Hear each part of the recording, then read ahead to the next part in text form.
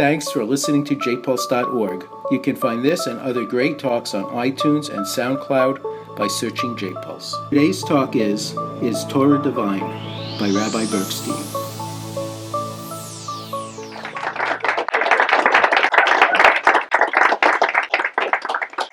Okay. Good evening, everyone. Nice to be here in Boston, Baruch Hashem. My name is Rabbi Bergstein. As Rabbi J.P. Katz already mentioned, that we know each other from Madison, Wisconsin, where I was there actually 3 times, I believe, to do presentations. And in Madison, we did do a 2.5-hour presentation, which basically condenses the entire discovery program of 2 days into 2.5 hours. It's, tightly packed, so to speak. Tonight, don't get excited. Don't worry. It's not 2.5 hours. We're looking at the clock already.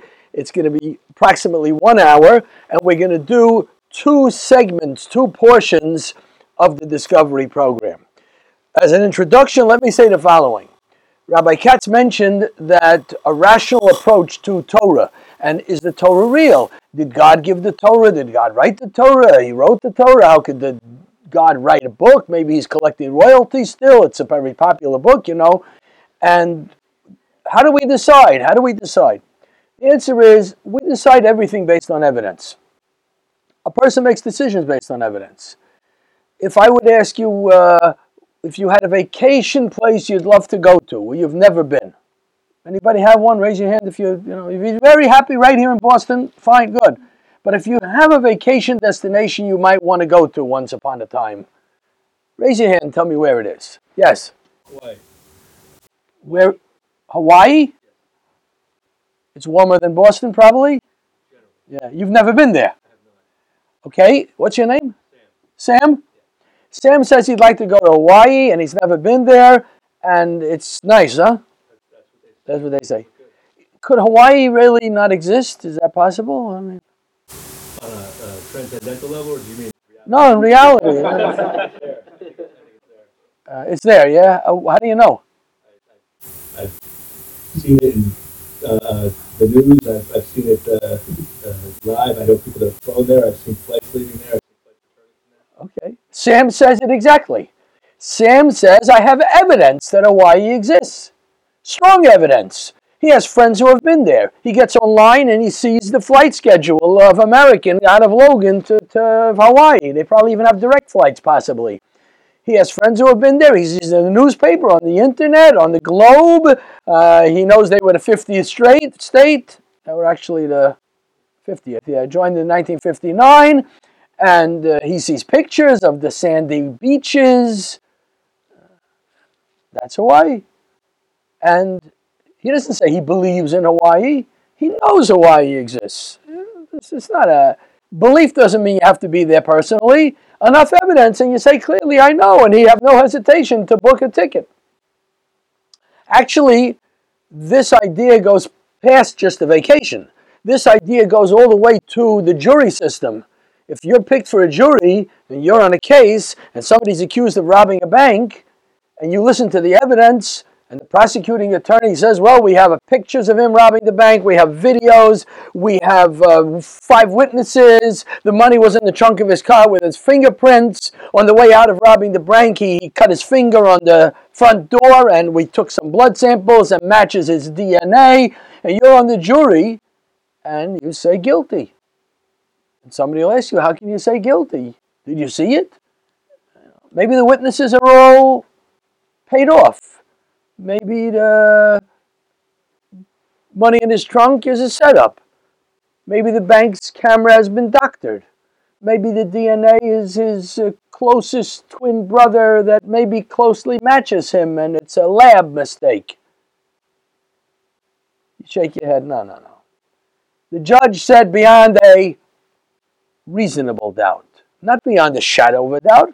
Reasonable doubt. The guy, look, this, the evidence all stacks up.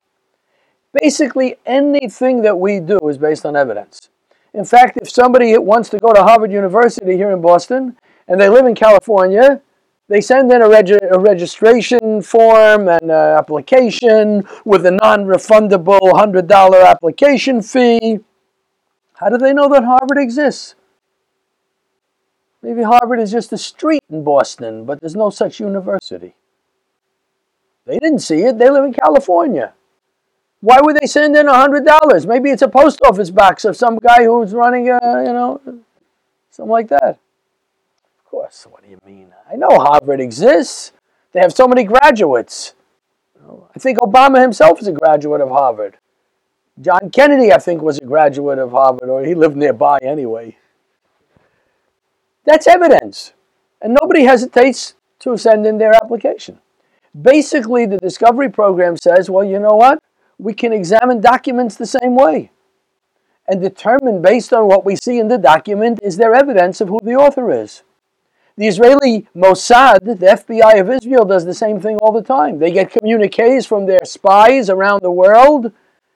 Maybe it's a hoax, maybe something else. They examine it. If it has different kinds of information, they can verify it that this is from their spy and it's not somebody who hacked into their network or something.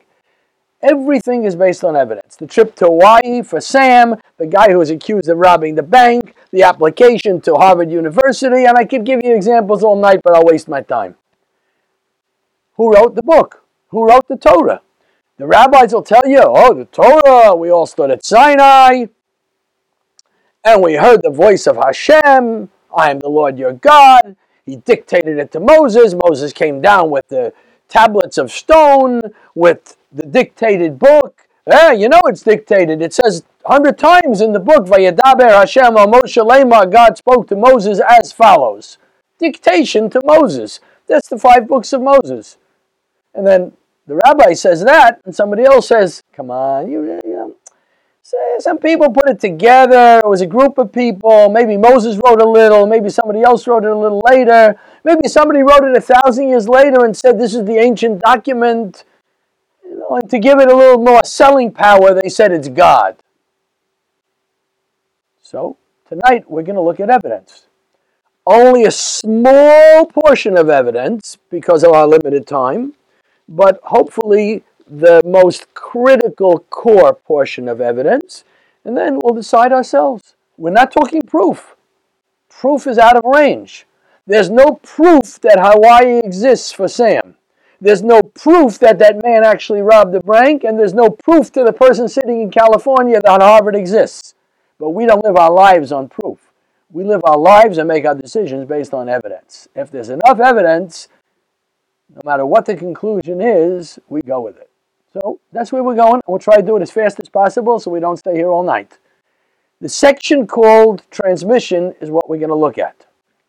And the transmission section was picked tonight specifically because it hits the nail on the head. It looks specifically at Exodus chapter 20, where it talks about the Torah being given, the Sinai event that the Jews stood at the foot of Sinai, and they received the Torah. Moses went up to the mountain. He was there 40 days and 40 nights.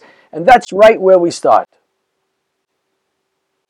I like to start at this point anyway, from doing a mini discovery, because being that I've been doing this discovery program teaching for many years, we've already incorporated my picture as the first slide.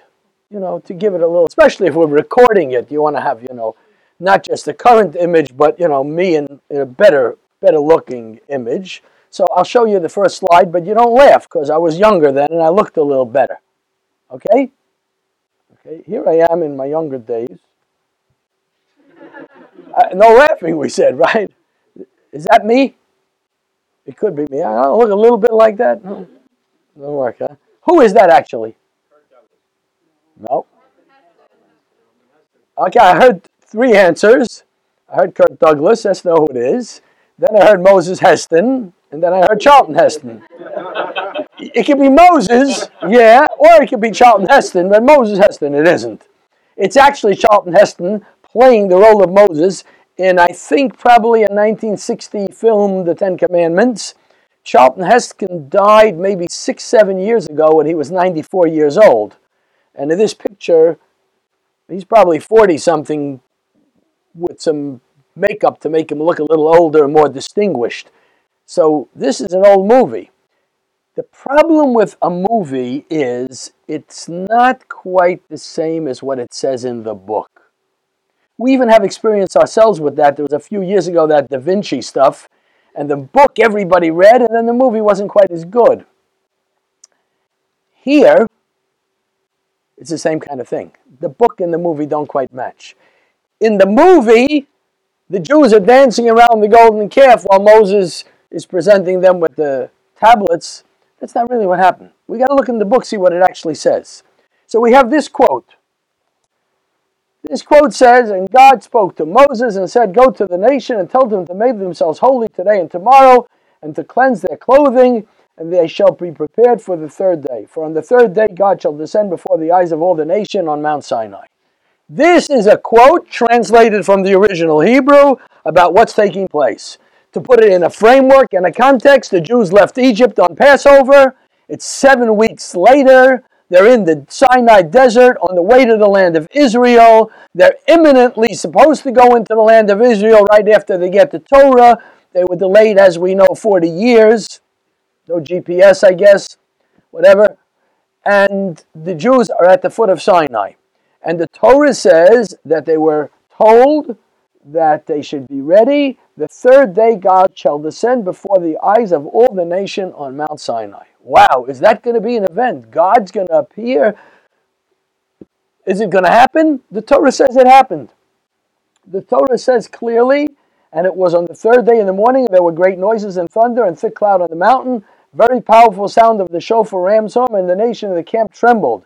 And the entire nation witnessed the voices and the flames and the sound of the shofar.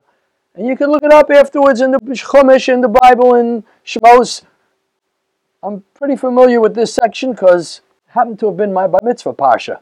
Yeah, it was the Shabbos of my bar mitzvah. Comes out in February or so, and a number of years ago. And it's my bar mitzvah parsha. So I read the Torah that Shabbos, so I'm familiar with the Hebrew. And this is what it says. Did it really happen? So let's do something difficult. Let's play God. Very difficult because us and God are quite different. We don't know much about gods per se, but we can know about God's interaction with people. If God wants to make his will known, he could do it one of two ways. One way would be to do it publicly, like this. Gather together an entire nation and make your will known. And the other way is privately. Pick one person. Hey, you look like you're a charismatic person. You look like Charlton Heston maybe. And we'll make you the messenger. Tell everybody about my laws, what I want to do. Which way would be more credible? You don't know? I'll tell you a story to help you out. There was an Indian chief. The Indian chief died. After he died, he left over 3 sons. Each son said, I want to be the new chief. And they fought around for weeks.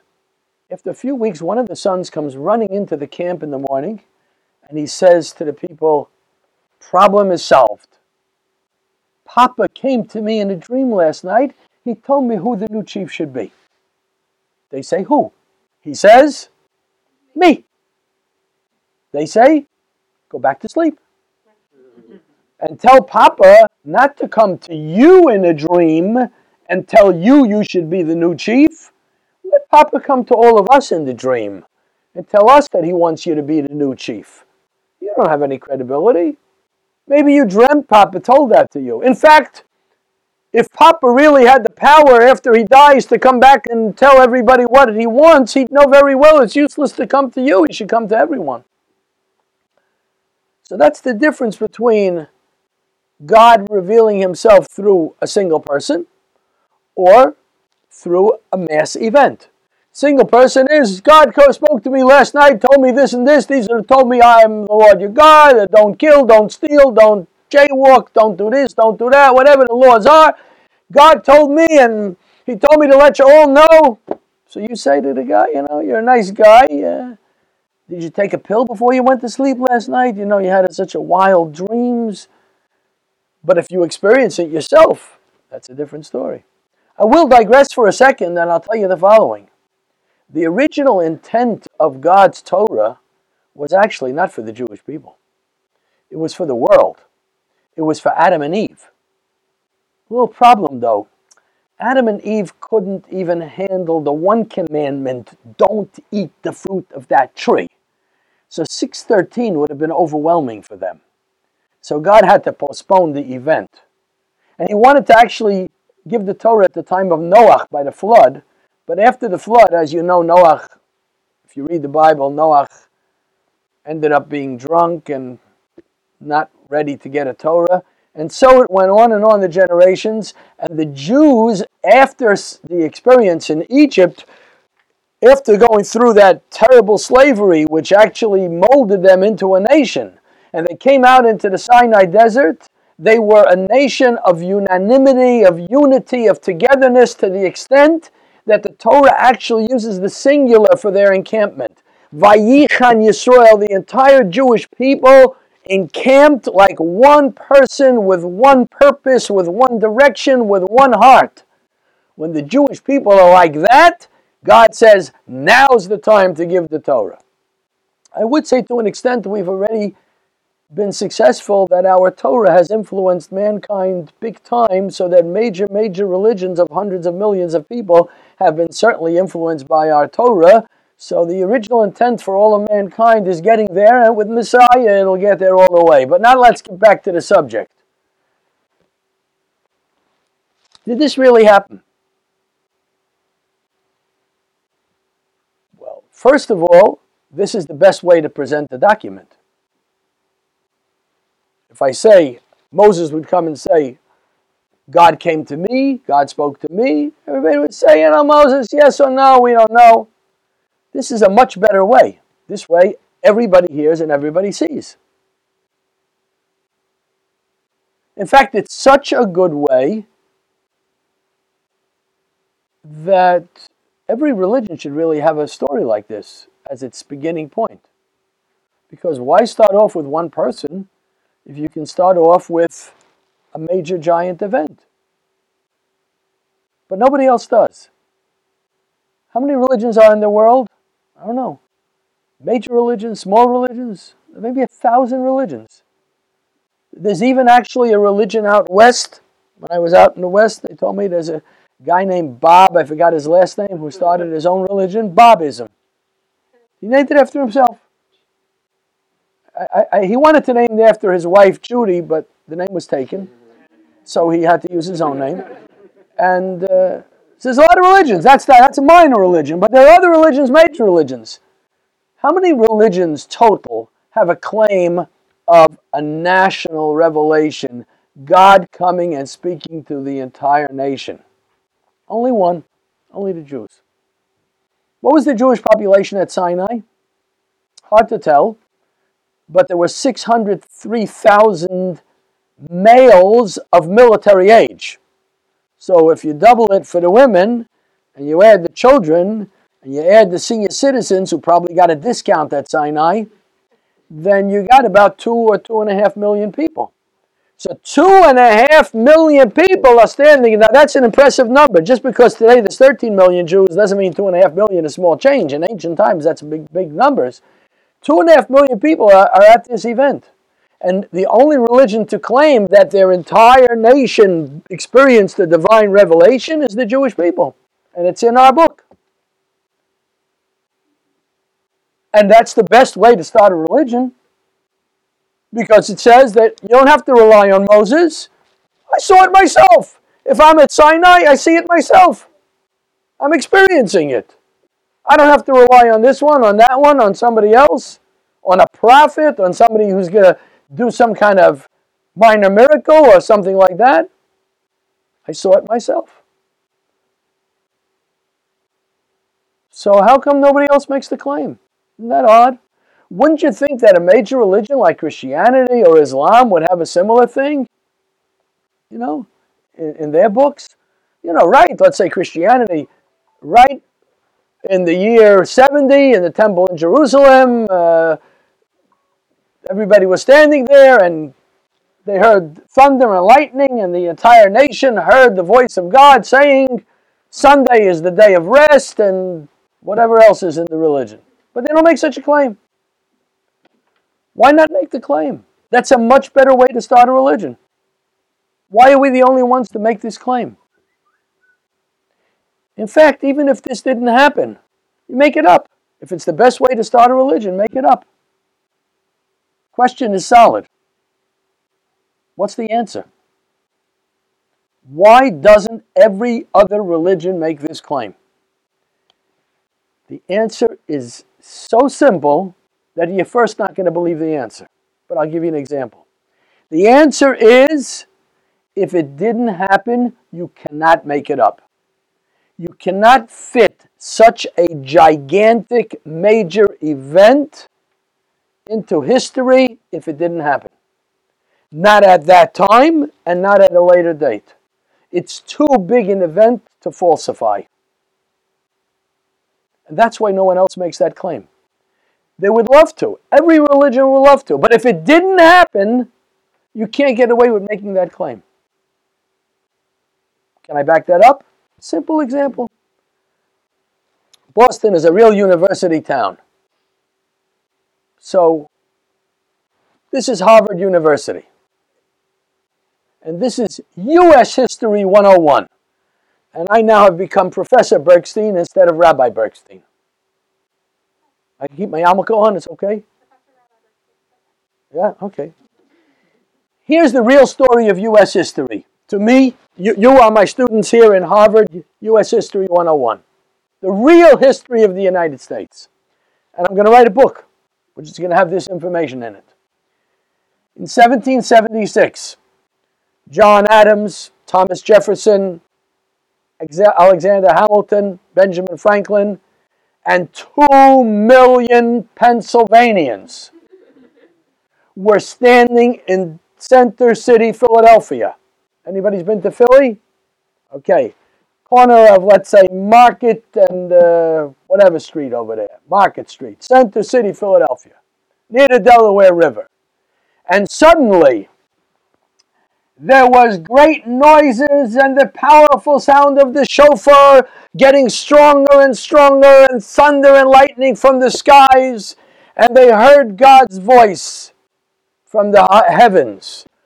Anochi Hashem Elokecha, I am the Lord your God who has taken you out from under King George of England and made you a free nation, the United States of America. And a fiery declaration of independence came down from the heavens into Benjamin Franklin's hands. Why are you laughing? That's the true history of the United States. How do you know it isn't? Anybody here 270 years old or whatever, how long ago that was? Maybe that happened. Maybe it happened. How do you know it didn't happen? You weren't here. Your great-great-grandparents weren't born yet. And if they were still in Poland or Hungary or wherever they came from in Europe, in Tsarist Russia. They weren't even here in America then. Maybe that happened. How do you know that it didn't happen? Very simple. If that would have happened, you wouldn't need Professor Bergstein to be writing it in his crazy book, because if that really would have happened, everybody from here to California would know about it. It would have been something passed down by 300 million Americans to their children and grandchildren and great-grandchildren, and it would be in the American history books from George Washington's time till today. You know what happened? In 1776, there was God's voice came thundering down, and we have the documents from the heavens, and we all experienced it. Not 5 people, 2 million Pennsylvanians were there.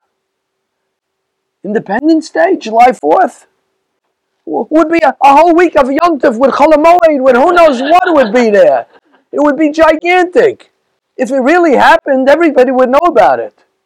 If Eliyahu Bergstein comes 200-something years later and says, this happened, you look at me and say, how do you know? Where do you get that idea from? You just made that up. It can't be. You know about it. Nobody else knows about it. The Library of Congress doesn't know about it. Americans who can trace back their grandfathers and grandmothers to getting off the Mayflower somewhere around this neighborhood, they don't even know about it. And you know about it? What are you talking about? Can't be. That's why nobody makes this claim. Because a major historical event can't be falsified. If you try to falsify it at the time and say it happened now, everybody says it's not true. We were here, we witnessed it, nothing such thing happened. And if you try and say it 500 years later, sorry, such an event you can't falsify. I could tell you that my great-great-grandfather was an expert tailor in a basement tailor shop in Krakow, Poland. It's true? Not true? Maybe. Maybe not. Maybe yeah. But if I tried to tell you that besides Napoleon Bonaparte, there was another French emperor who ruled after him called Bafufzia, who made everybody wear purple shoes for 60 years, and the entire world was forced into purple shoes, you would say to me, I don't like purple, number one, and number two, it couldn't have happened, because we would know about it. Major events, we'd know about it. That's why nobody can make this claim. Because if it's a claim of a gigantic major event, if it didn't happen, you can't retrofit it. Some people say, theory. Ezra, the scribe, wrote the Torah. Why do they say that? He was a scribe anyway. He was a leader of the Jewish people at the time of the building of the Second Temple. Maybe he wrote the Torah. So let's play it out. Imagine I'm Ezra. I come with a Torah. Come here. Here, I'm Ezra.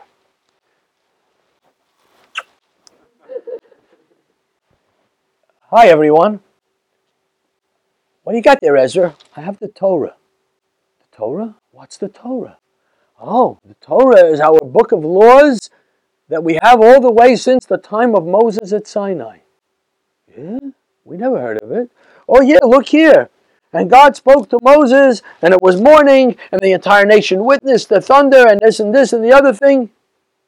And everybody looks at Ezra. He wrote it in his basement, of course, but he's trying to pass it off as an ancient document. And they look at Ezra and they say, Ezra, we never heard of it. I never heard of it. My uncle's a rabbi, never told me. My grandfather, my grandmother, we never heard of it. How's that possible? What's he going to say? You all forgot? National amnesia? I have news for you. Even if you would try to say that, if we would look into the Torah itself, the Torah contradicts that idea itself.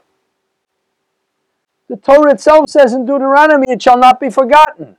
Ezra, the very book that you say we forgot, says it will not be forgotten. Sounds like you're trying to pull one on us. I'll tell you 3 stories. Tell me which one is true and which one is not. Ready?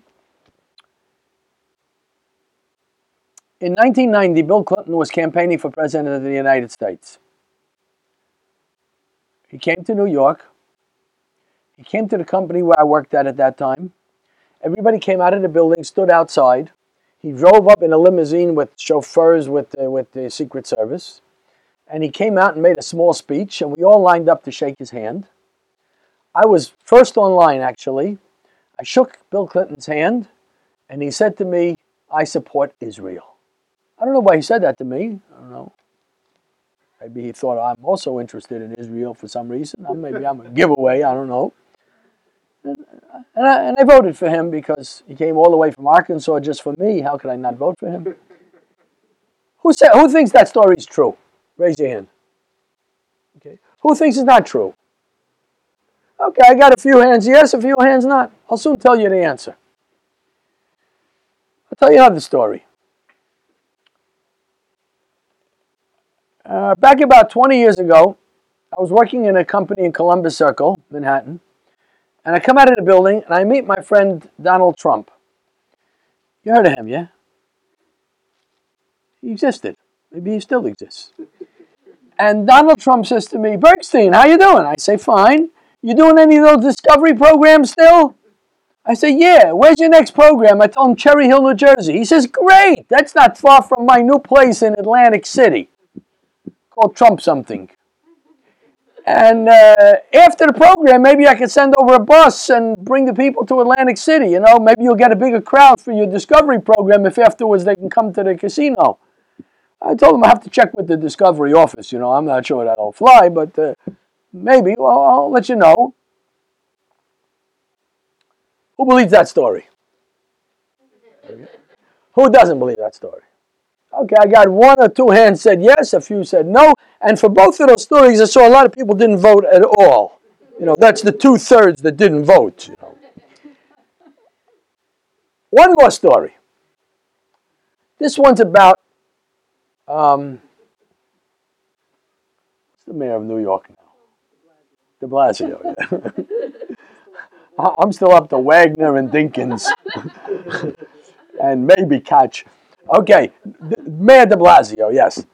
You all remember, a week ago Sunday, everybody was here at J Pulse, and Rabbi Katz introduced me, and I introduced Mayor de Blasio of New York City, and he made a little talk for everybody here about the benefits of you graduating universities and getting master's degrees and then coming to work for the City of New York Civil Service Department because, you know, it's just be the best jobs you can get after you graduate Harvard and Cambridge and Boston U and all of those nice places. You remember that event, of course.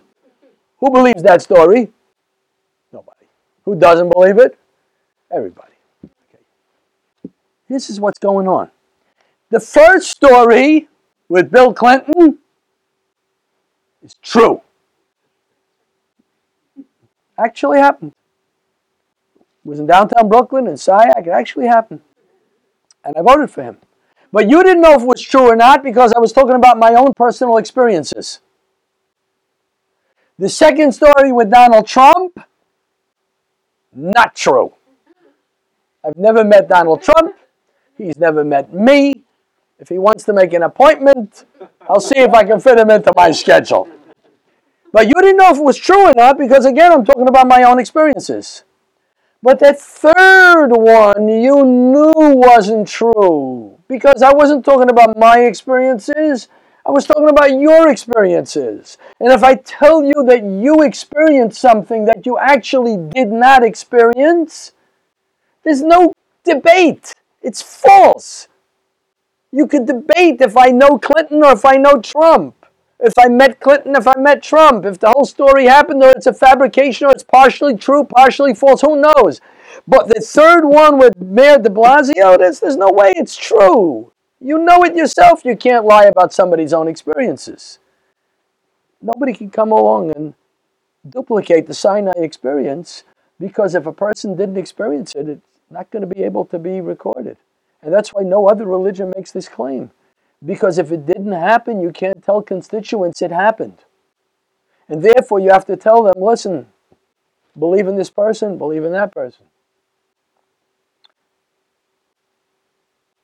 So the evidence is that if it's in our Bible, and it's in the history of the world, and it's in the best-selling book in the world that has sold more copies than all other books combined, the evidence points to it being a real event, exactly as it says.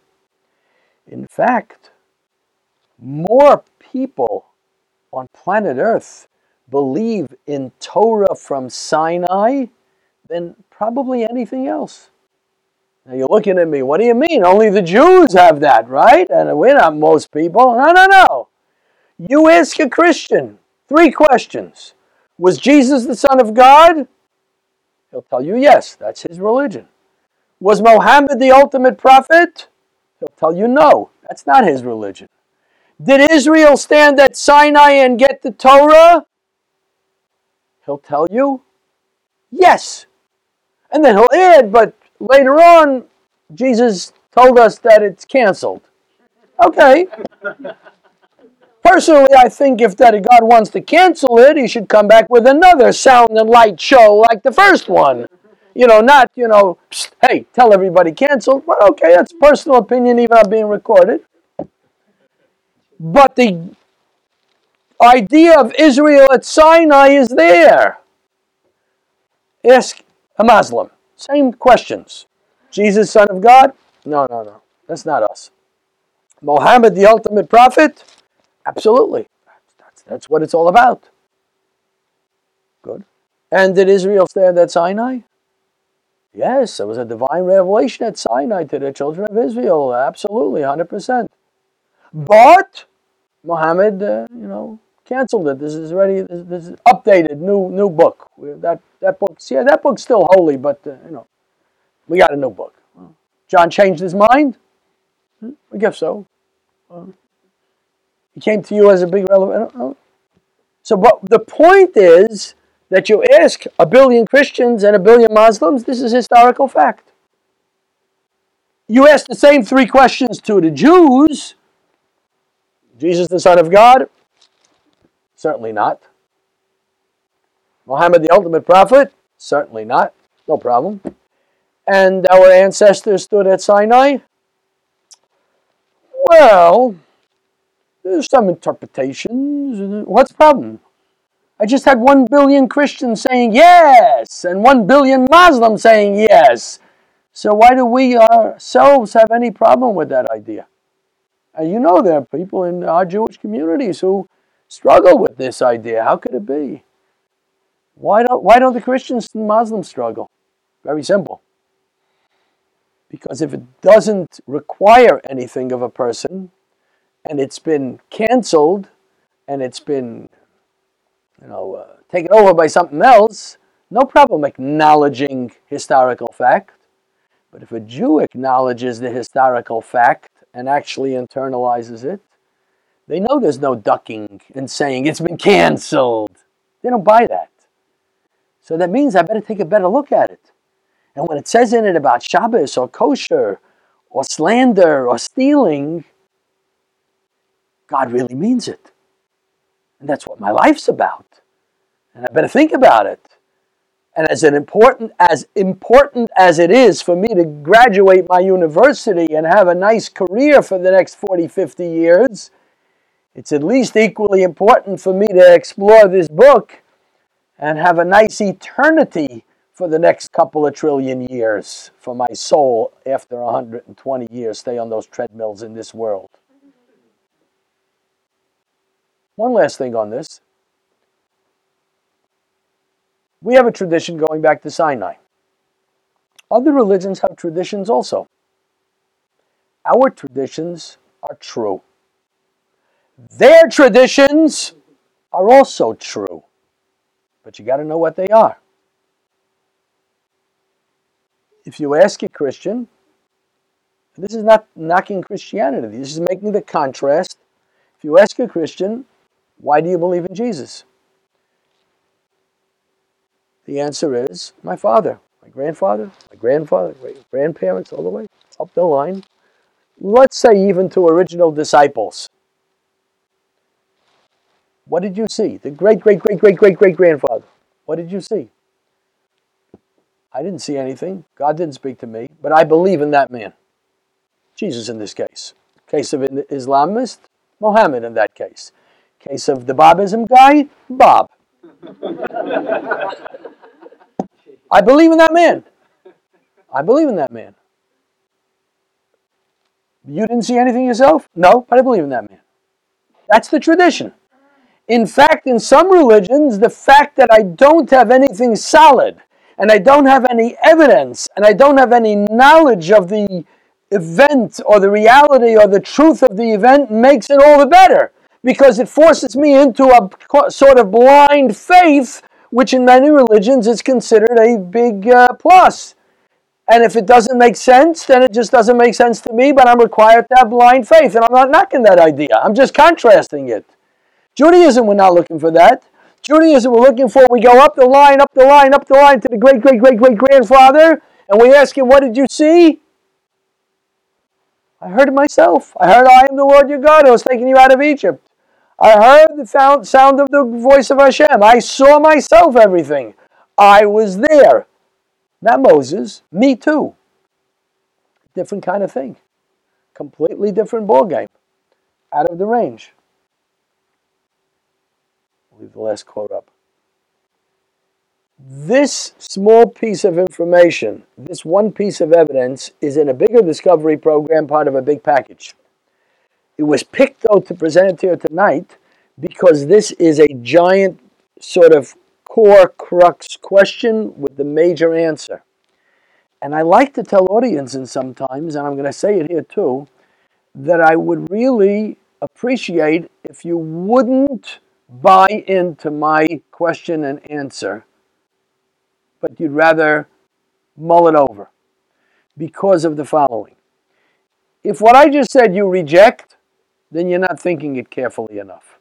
And if what I just said you accept without thinking it through, you haven't heard the depth of it.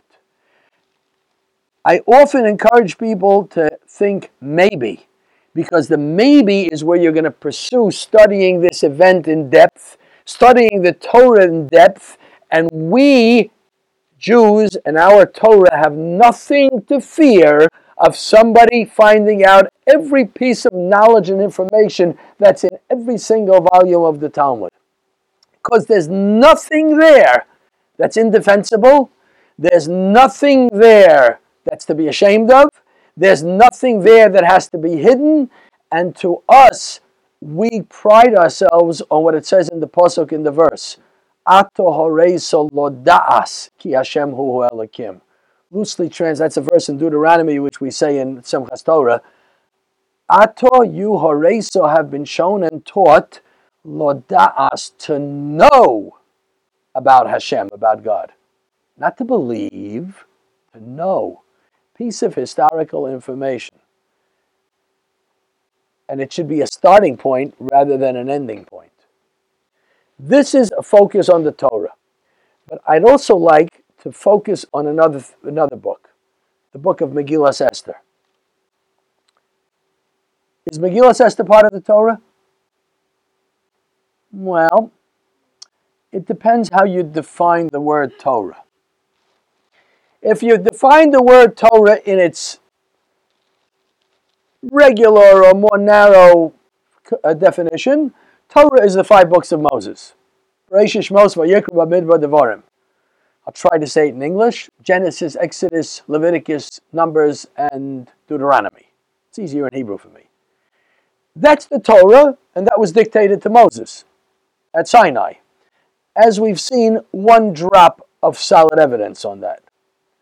But if you define Torah in a broader sense, the explanations of the Torah, well, the Talmud itself is in that category too, and certainly the books of the prophets and the writings are in it too, because besides the 5 books of Moses, we have 19 other books, some prophetically written, some just below the level of prophecy, which the rabbis of the Talmud all incorporated into our Tanakh, into the 24 books of what we call loosely scriptures. 3 levels in scriptures. One level is the 5 books of Moses, Torah. Dictation, God to Moses, as we've talked about a little bit. Second set, prophets. Prophets means God appears to the prophet, and the prophet writes down his experience. What's the difference between that and the 5 books of Moses? 5 books of Moses is God's the writer. Moses is the secretary. In the prophets, God is the actor or appearer in the prophecy, but the words are the prophet's words. In the last section, which we call Kesuvim, the writings, in that section it's a level below prophecy. It's a level of some type of divine communication, but not quite a prophecy, where the writer writes their experience. Now, if you ask me to tell you the difference between prophecy and that level slightly below prophecy, I'll admit to not knowing, because I've never experienced either one. Neither prophecy nor right below prophecy. I'm a much further down in the levels, so I can't say you what prophecy or close to prophecy is.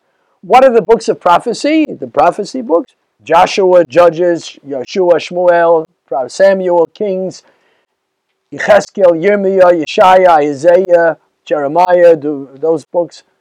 And the writings, famous books, Tehillim, Psalms, Mishlei, Proverbs, many others, including the book of Esther. Who wrote the book of Esther? Megillas Esther?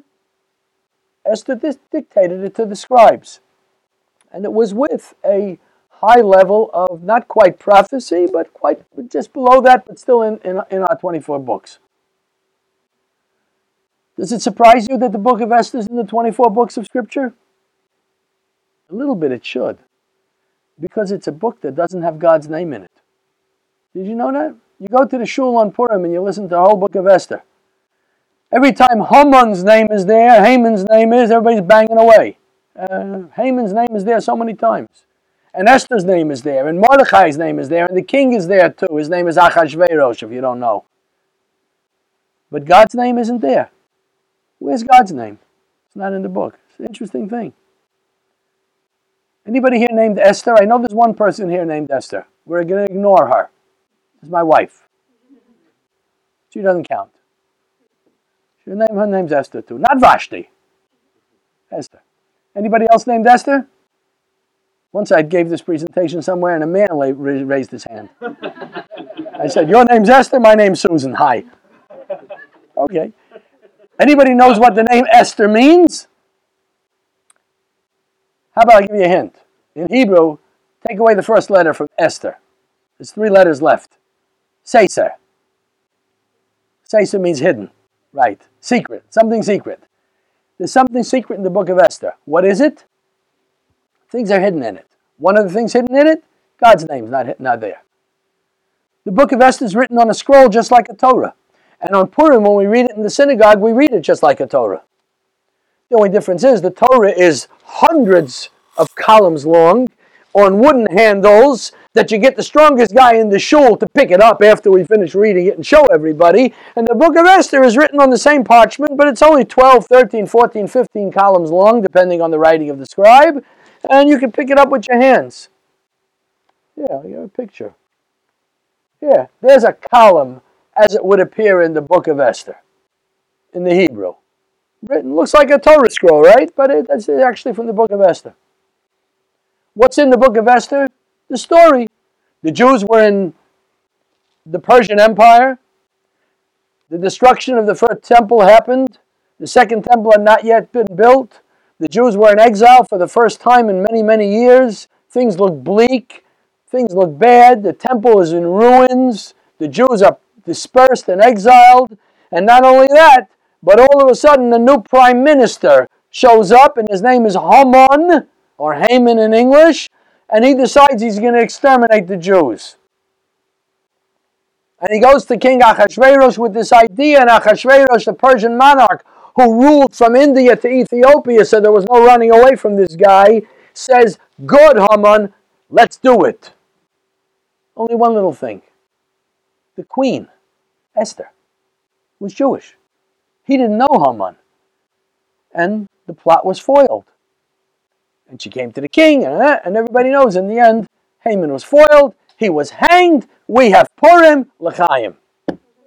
Right? That's the story in a nutshell. God's name isn't in it. Very odd. Why wouldn't God's name be in it? Well, the Talmudic sages say his name is there, but it's hidden, like everything else. Where's it hidden? It's hidden in a word. The word is Hamelech. Translated? The king. When it says in the Megillah Hamelech, the king, on a superficial level, it means the king Achashverosh, the Persian monarch. On a deeper level, mystically, Kabbalistically, Kabbalah, whatever you want to call it, I don't care. It's the king. The king, Hashem. Not Elvis, the king, Hashem. Okay, that's what the Talmud sages say. That's fine. Somebody even mentioned to me once the possibility that one of the reasons Esther didn't want to write God's name in it is because she was afraid that the Megillas wouldn't be handled properly and it would fall into the wrong hands and God's name would be in the printing, it would be desecrated, whatever the reason. More logically, everything was hidden, so like hiding God's name. But if Hamelech means God, we got to examine that. So here's a column. I'll give it to you in English. Here's the same column in English. In case the Hebrew is hard to read because you don't know Hebrew or because the letters are too small, the English letters are larger. This already is late in the story. This is already at the point in the story where the Jews were being victorious against their enemies.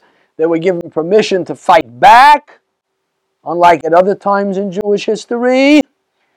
And it says, and the Jews struck at their enemies with the sword and slaughter and destruction, and this they pleased those who say to them. And the Shushan, the capital of the Jews, slew and destroyed 500 men, including Pashandosa, Daphnas, Pasta, Parata, Adalia, Ridosa, Hamashta, Arisa, Iride, Vaivosa, the 10 sons of Haman. Everybody sees that the 10 sons of Haman are dead, okay? They're dead, goodbye, Yiskadal. The Megillah continues. That same day, the number of those killed in Shushan, the capital, was reported to the king. The king said to the queen, in Shushan, the capital of Jews, was slain and destroyed 500 men, including the 10 sons of Haman. What have they done in the rest of the king's provinces? What is your request now? It shall be granted to you. What is your petition further? It shall be fulfilled. What else would you like, Esther? What an opportunity. Unlimited credit card. I don't know. Nah, that's not what she's looking for. She answers as follows. Esther replied, if it pleases the king, allow the Jews of Shushan to do tomorrow as they have done today, and let Haman's 10 sons be hanged on the gallows. There are 2 questions here. First question. Esther, hello. They're dead already. What are we hanging them for? They're dead. They'll become more dead? There's no such thing as more dead. Dead is a state of existence or non-existence. It's a state of existence, actually, without being too philosophical. But you can't get more dead. Either you're dead or you're not dead. So why is she hanging the dead guys? Bigger question. If the rabbis of the Talmud are correct, and they're telling me that whenever it says the king, it means God, if it pleases the king, allow the Jews of Shushan to do tomorrow, she's asking God to allow the Jews of Shushan to do tomorrow as today. No, she's praying to God that give the Jews another day to do more tomorrow. She's asking God, what exactly is going on? The answer is, I'm not sure. But I'd like to offer a possibility. What Esther is asking of the king and what she's talking about when she says, if it pleases the king, let the Jews do tomorrow like today. Tomorrow doesn't necessarily mean tomorrow morning. Tomorrow means a future time, In the morrows, in the tomorrows. What's she asking about? So here's my speculative idea. After the Second World War in 1946, were trials in Nuremberg for the top Nazis that survived the war. Those who didn't survive, Hitler himself, was never brought to trial. But 10 top Nazis were brought to trial, and they were convicted of war crimes. And the New York Times reports on October 16th, 1946, Goering ends life by poison, 10 others hanged in Nuremberg prison for Nazi war crimes. Courtroom photo, right over there, courtroom photo of Nazi war crimes. Although the trial ended in June 1946, sentencing was repeatedly postponed due to appeals for amnesty. We'll talk about that in a moment. How could there be appeals for amnesty for the world's worst murdering butchers that there are? But first, let's focus on the headline. Goering ends life by poison, 10 others hanged. Is it possible that Esther is asking about a way off tomorrow of God? We got these 10 sons of Haman, but there's a future 10 sons of Haman. The 10 Nazis that survived the war shouldn't go unpunished. And Esther is saying to God, if it pleases God, do tomorrow as today and have the 10 sons of Haman of the future of the tomorrow hanged. And just to add a little to it, Haman had an 11th child, a daughter. We know nothing about her life. We only know about her death. She committed suicide. She committed suicide when there was a parade in the ancient Persian capital of Shushan, where she thought that the Jew Mordechai was leading the parade. She threw a filthy chamber pot out of the window to disgrace Mordechai. It landed on his head, but it wasn't Mordechai leading the parade. It was her own father, Haman leading the parade. And when she realized her grave error, that she publicly humiliated and her father, she jumped out the window, committed suicide. 10 Nazis were hanged in Nuremberg. 1 committed suicide. 10 sons of Haman hanged in ancient Shushan, Persian capital, and 1 committed suicide. Coincidence, or is it Esther praying for a tomorrow?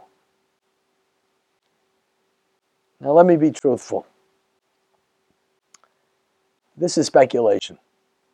It's not evidence. There's a big difference. What we talked about before, when I showed the example of Sinai, we have a claim.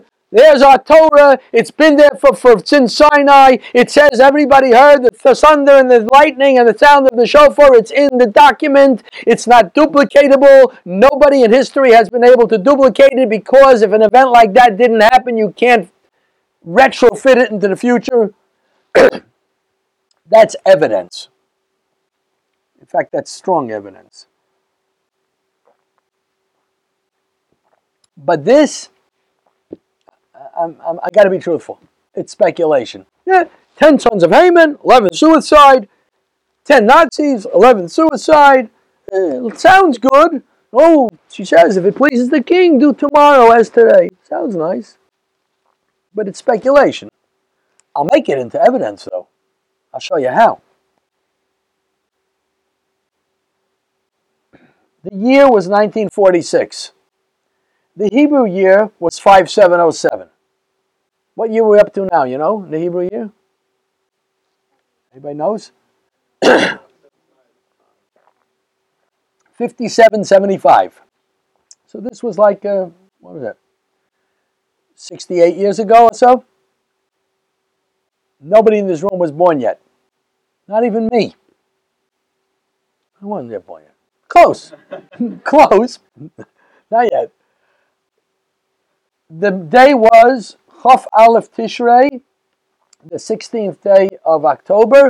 Happened to have been Hoshana Rabbah, Kabbalistically a day of judgment for the nations of the world. But look carefully at the Hebrew letters. The Tov, the Shin, and the Zayin. Right below 5707 are the Hebrew letters for that year. Tov, Shin, Zayin. Look carefully at them. If you don't know Hebrew, just try and look at the letters and get the picture of the letters. The Sof, the first letter on the right-hand side, sort of looks like upside down U. The Shin looks like an E that slipped on the Boston ice in February. The Zayin, like a person with a hat that needs a chiropractic fix to the 4th vertebrae. You get the idea. Look carefully at the letters. We're going to see them again. Here's the 10 sons of Haman. Large letters. You know why large letters? Large letters? Because in every single Megillah in history, the 10 sons of Haman are written in their own column with large letters. I suppose Esther told the sages and the rabbis and the scribes, we got them, give them their own column with big, large letters, you know. Change your font over there in Lotus Notes or whatever you're doing, and, you know, and make it nice big letters. Except for 3 letters. I want them small. 3 letters small? You look carefully. I'll highlight them actually. The Sof of the first name, Parshandosa, is small. The Shin of the 7th name, Parmashta, is small. And the Zayin of the bottom name, Vaizosa, is small. Every single Megillah written in history, whether it was written this year or 100 years ago, or it's in a museum that was written 1,000 or 1,500 years ago. Or all the way, if there would be such a magnificent Megillah that you could sell on an auction from 2,000 years ago. Every one of them has the big letters of all the sons of Haman, except these three letters. Why? I don't know. But I do know one thing. These three letters are the year of Nuremberg. Tov Shin Zion. The year 5707. Yeah, you remember? Go back to the previous slide. There it is. Tov Shin Zion. That was the year. Here it is. Those are the letters. Tov Shin Zion. Now we're not looking at speculation. Now we're looking at evidence. Esther wants us to know, if it pleases the king, do to tomorrow as today. And maybe we'll put in a little hint. You should know exactly what tomorrow I'm talking about. By the way, there's many places in our Torah and our Tanakh and our scriptures that have extra big letters and extra small letters, traditionally made big and small. Many of them we know the reasons for, and many of them we do not yet know the reasons for. And obviously, nobody knew the reasons of these letters 100 years ago. I don't know even what they speculated what it could have been. But let's get off the tangent. There is one little problem with this, what appears to be a bomb of evidence. Tov Shin Zion, the year of Nuremberg, right there in the names of the sons of Haman. I mean, isn't that a pretty good indication of, if it pleases the king, do tomorrow as today? There's one little problem. I'll tell you what it is. Hebrew does not have numbers. We don't have numbers. We use the letters for numbers also. Sort of like Roman numeral system, but not exactly. Our Aleph is an alpha A. It's also a numeric 1. Our Beis is an alpha B. It's also a numeric 2. The 10th letter in the alphabet is a Yud. It's a Y. It's also a 10. The 11th letter is a Chaf, a Ch sound, but it's also a 20. Up to the last letter, the 22nd letter, which is a Tuf, a T sound, and its value is 400. What do you do if you want to go above 400? No problem. You put two letters together. You want 401? A Tuf with an Aleph next to each other. The Tuf is 400, the Aleph is 1. You know, like Roman numerals. You have X is 10, you want 11, XI.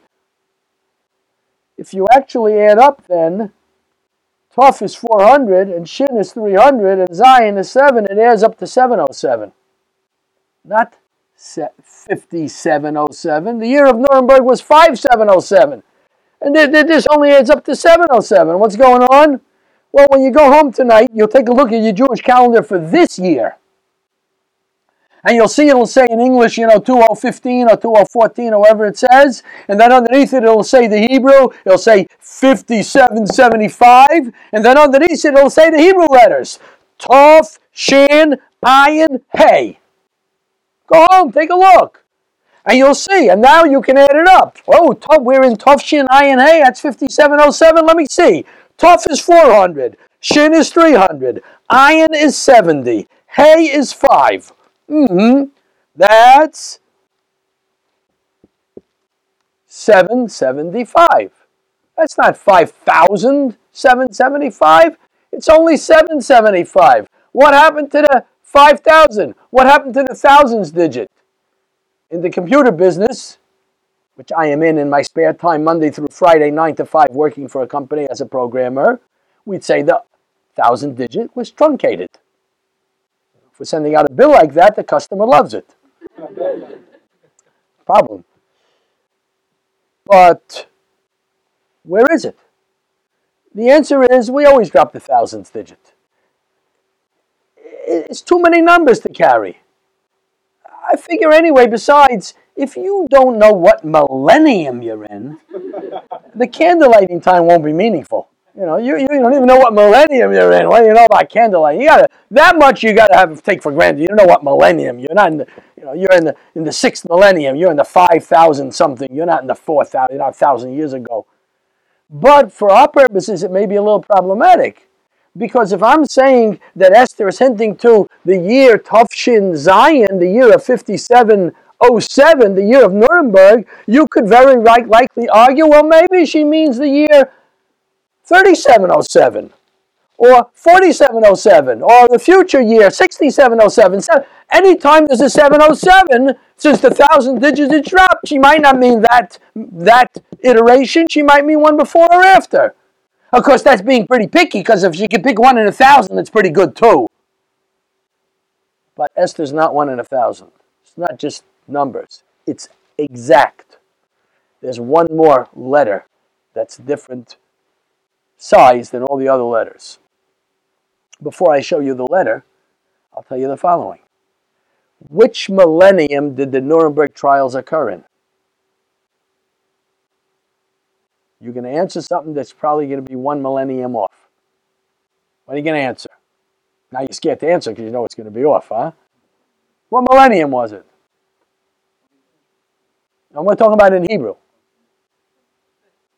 Actually, it was in the 20th century in English numbers, and it was in the year 1946.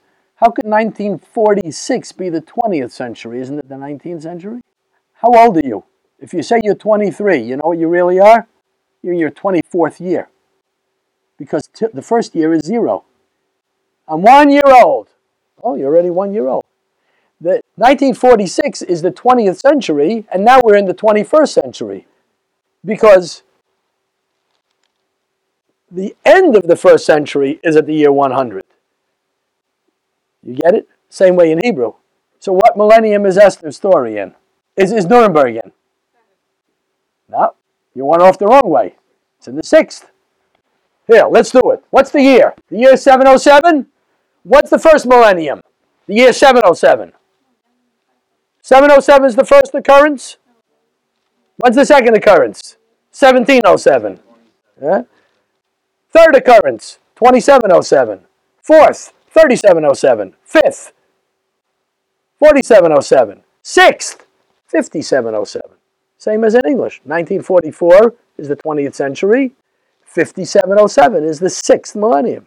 707, 1707, 27, 37, 47, 5707, the 6th millennium. How do I know Esther means the 6th millennium's 707? One letter. Besides the Tuf, besides the Shin, besides the Zion, the Vav of Vaizosa, last name, first letter, highlighted, is made gigantic, swollen, extra large, every Megillah in history. Why? Looks like Esther wants us to know. If it pleases the king, do tomorrow as today, and the tomorrow is the year 707 in the 6th millennia, the year of Nuremberg. To me, that actually explains the New York Times. The Times said that there was repeated postponements because of appeals for amnesty. How could there be appeals for amnesty? Why would there be appeals for amnesty? The answer is, according to my calculation here, the trial ended too early. The trial ended in June 1946. If they would have been hanged then in June 46, what year would it have been? It would have been the year 5706, because our year changes on Rosh Hashanah, on the New Year, on the high holidays.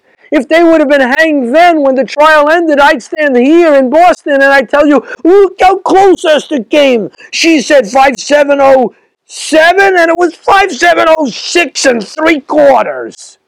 Yay! No. The judge says, appeals for amnesty.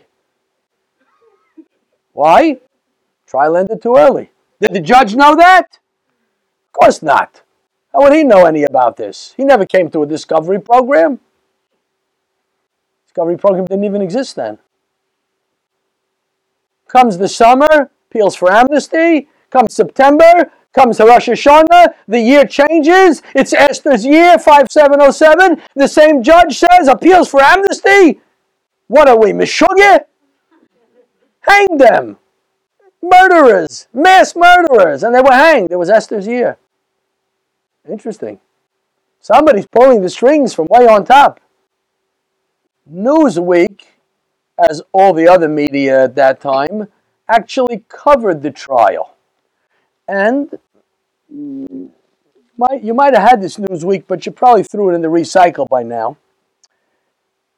You could get it on microfiche probably from a library. Newsweek reported the whole thing. Newsweek said, only Julius Streicher went without dignity. He had to be pushed across the floor, wild-eyed and screaming, Heil Hitler. Mounting the steps, he cried out, and now I go to God. He stared at the witnesses facing the gallows and shouted, Purim Fest 1946. And Newsweek adds in parentheses, Purim is a Jewish feast. Not everybody knows. What is Julius Streicher yelling about Purim Fest 1946? When is he being hanged? He's being hanged on October 16th. When is Purim? February, March. Some years the end of February, the beginning of March. He's not being hanged anywhere near Purim. He and the other 9, these 10 Nazis, are being hanged in Tishrei, 3 weeks after Rosh Hashanah. Nowhere near Purim. What's he yelling Purim Fest 1946? Newsweek doesn't tell us. Newsweek doesn't know. We know. Because Julius Streicher, in all his evil, the Nazis looked at Jewish history. The Nazis knew what was going on. The Nazis knew when to give the Jews a piece of bread because today is Passover. Or when to give them an extra piece of bread because today is Yom Kippur. And they'll torment the Jews by giving them today bread. And they made a specialty of knowing about Judaism. And Julius Streicher, somewhere subconsciously or consciously, I don't know how, understood there's a connection. The long hand of Esther got him. Otherwise, how do you explain that? Purim Fest 1946. Looks like even in the book of Esther, the book of Esther being in the section of our Tanakh scriptures called the Kesuvim, the lowest level of divinity and of divine intensity, lower than the level of the prophets like Isaiah, way lower than the level of the 5 books of Moses themselves. This kind of unique divine evidence is existing in the book of Esther. The Torah itself is we did one piece of evidence is beyond anything. I'm over my time, but I'm going to conclude just with one story, a personal story. When my second daughter got engaged, she showed me her engagement ring. I'm sure all my daughters show me their engagement ring. This story happened with my second daughter. And I looked at it and she said to me, Tati, that's father in Yiddish, is it nice? It looks nice. I'll look at it. I say, it's very nice. Really, I don't know the first thing about diamonds. Zero. In fact, you could go outside here in Boston, pick up off the floor a piece of glass of a broken Pepsi bottle, shine it, put it into a setting, make it nice there, shine it up, and put it like that, and I won't know the difference between the diamond and the Pepsi. My wife thinks that's a problem. I don't know why. But either way, why don't I know the difference between a diamond and a Pepsi? Am I so stupid? I don't think so. Because if you'll give me a COBOL program, I'm a mainframe programmer, with embedded SQL and DB2 commands, and it can be 20,000 lines wrong, and you'll ask me without any aids of any kind of anything to read the listing and find all the errors, I'm pretty sure I'll find every single error in 10 minutes. Because I'm so smart? How come I'm so stupid when it comes to the diamond and the Pepsi, and I'm so smart when it comes to the COBOL, which I can read better than Hebrew? The answer is simple. Education. Programming, I went to school. I've been a programmer for 30 plus years. I know my work there. Not that I'm smart. I have experience. with the diamonds, nobody ever took me up to a diamond factory and showed me under a magnifying glass what a diamond is, what it is, so I don't know. I'm not smart, I'm not stupid. It's a matter of where I'm educated, I know it, and where I'm not educated, I don't know it.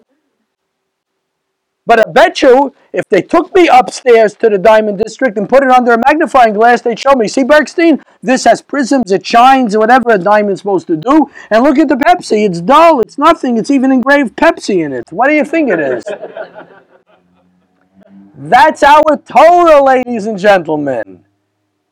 With the proper education, and everybody here being students of current and former students of the best schools that there are, obviously we got a smart audience here. It's a matter of getting that same Jewish education. Checking it out, finding out. We're not scared. Rabbi JP is not scared. I'm not scared. No rabbi's scared. Find out. Because it's not a Pepsi-Cola broken glass Torah. It's the real thing. Not Coke. The real thing. The diamond. That's what it is. We presented tonight just the smallest drop of evidence. There's so much more. It's not even a tip of an iceberg. It's less than that. The books are here. The books are open. The J Pulse is here. The facility is here. It's nice. It's stressless. It's relaxing. It has enough material to keep you busy for forever and has a staff that can handle every question. Get the education. Take advantage of it. Claim the diamond that's rightfully yours and bring in 1 million other friends also. Find out the real thing. Thanks for listening. Sorry for being a little bit long. I would take questions, but I don't want to keep anybody longer, so I'll take them on the side if anybody has any. I want to wish Rabbi J.P. Katz, his staff, and everybody who comes here the best of success in Yiddishkeit, in Judaism, and in everything you do, and to always come to happy occasions and to learning occasions, and to be proud to be a Jew, and to be proud to be a Jew that more and more and more gets familiar and observant in Torah. Thanks. Thanks for listening to jpulse.org. You can find this and other great talks on iTunes and SoundCloud by searching JPulse.